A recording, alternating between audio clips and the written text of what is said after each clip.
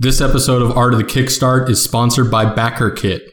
BackerKit makes software that crowdfunding project creators use to survey backers, organize data, and manage orders for fulfillment by automating your operations and helping you print and ship faster. Plus, if you want to create and send surveys, offer add-ons, and pledge upgrades, or begin accepting pre-orders, BackerKit makes it simple. Over 2,000 projects and 4 million backers have used BackerKit, including many of the projects featured on Art of the Kickstart. Ready to try BackerKit? Visit backerkit.com and sign up today. Welcome to Art of the Kickstart, your source for crowdfunding campaign success.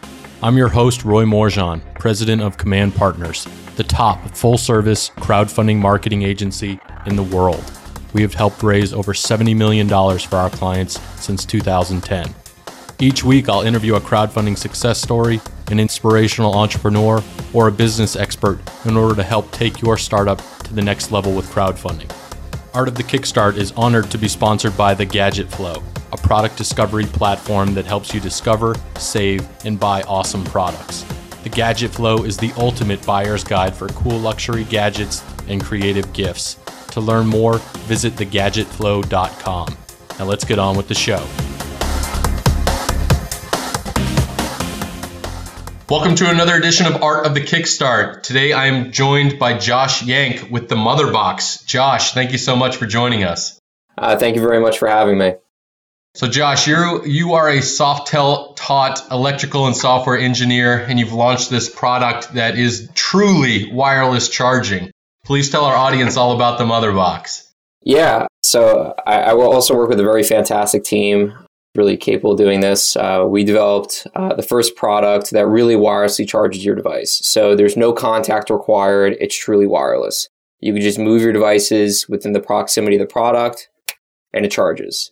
So we kind of view technology today as like a really sexy Ferrari that's really low on gas. It's beautiful and amazing, but really limited to its true potential, what it really could be.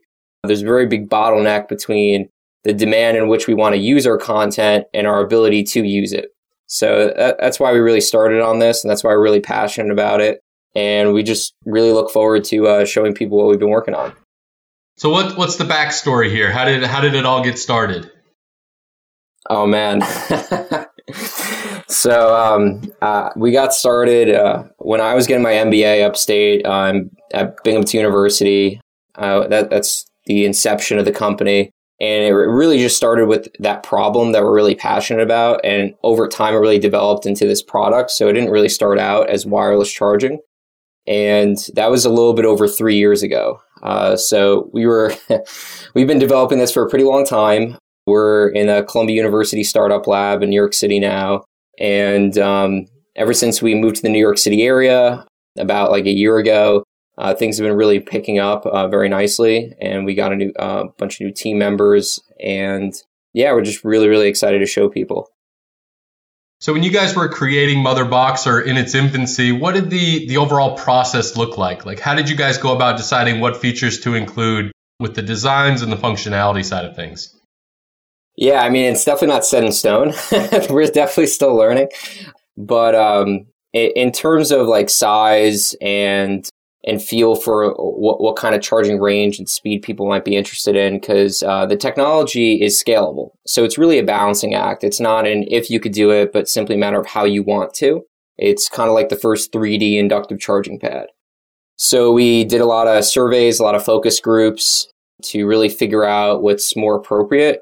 We actually started out with the middle size between the Motherbox and the Mini, but people thought it was way too big to carry around. But a lot of people also felt it could be a little bit bigger if you could give it a further charging range for something like the countertop of your desk or by the counter by your bed. So we decided to actually run two product lines really because of that. So that was actually really, really important feedback for us. So what was the biggest challenge thus far that you guys have encountered while designing the product? Man, I mean, there's definitely been a lot of challenges.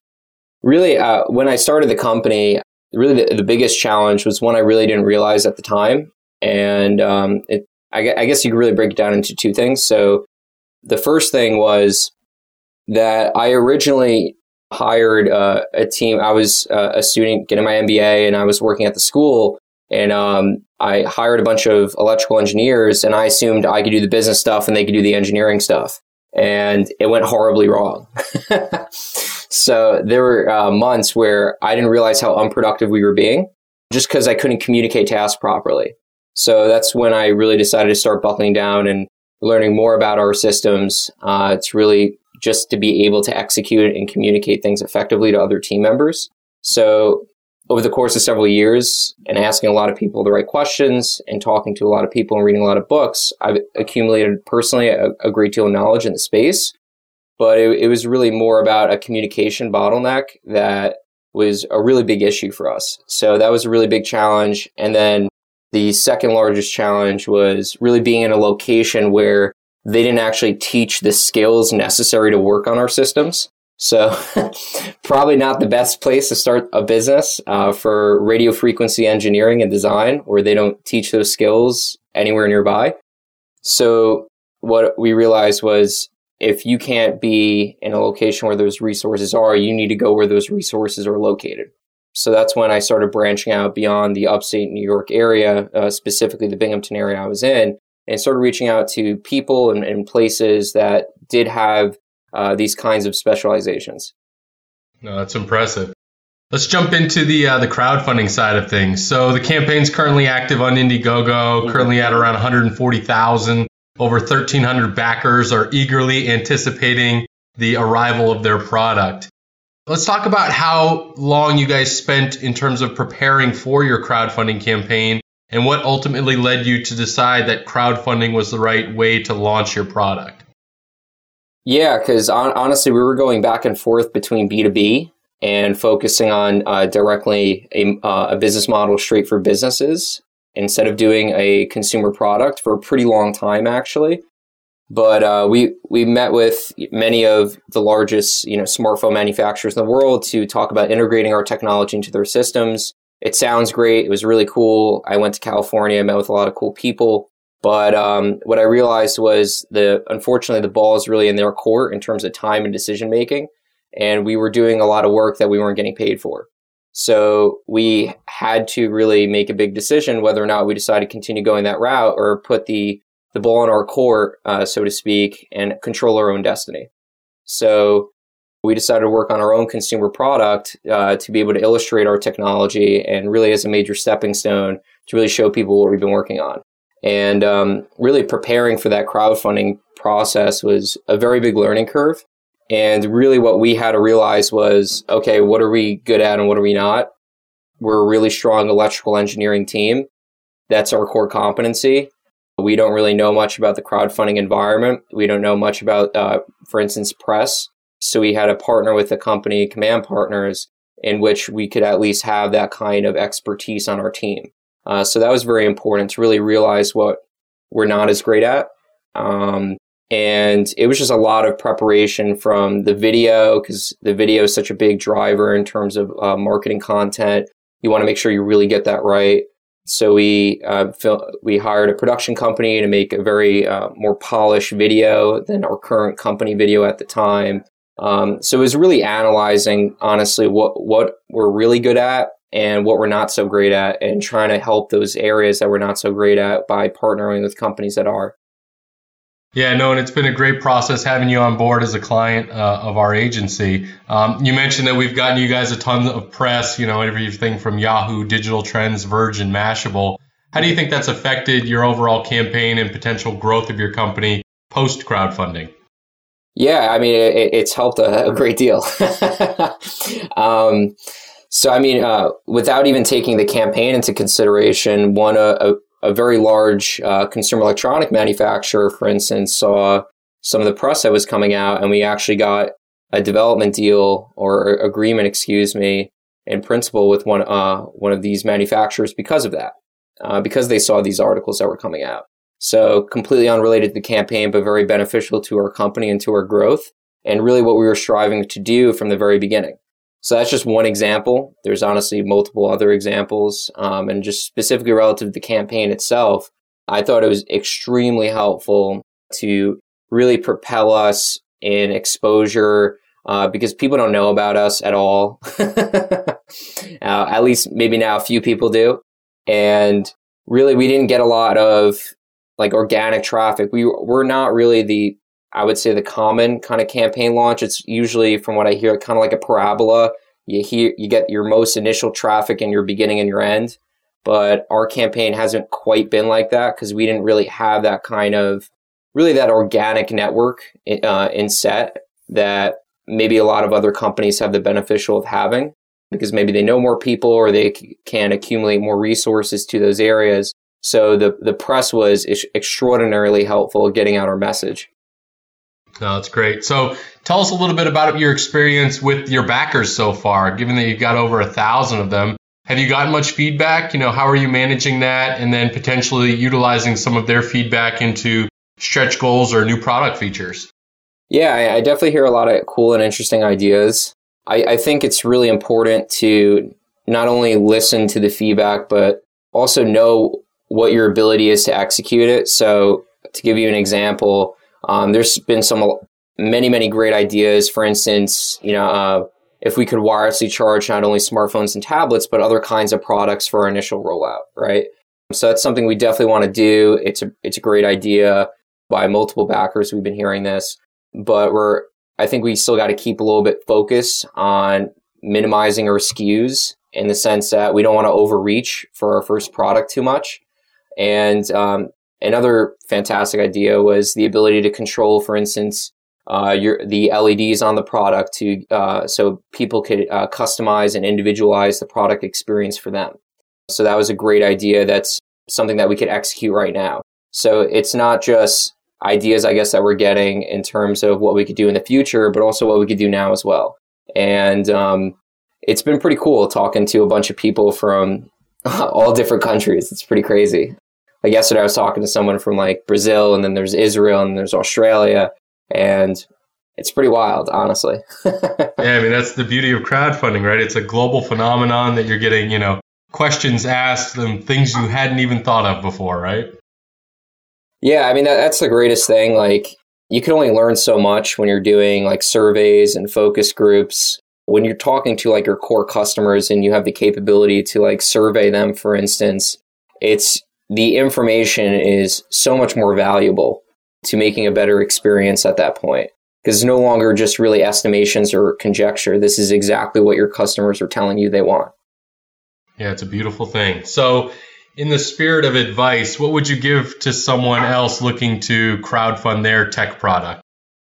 I guess the biggest piece of advice is don't really assume that even if you have a great product or you have a great service, that you could just put it up on Kickstarter, Indiegogo, and that people would love it and they're just going to buy it.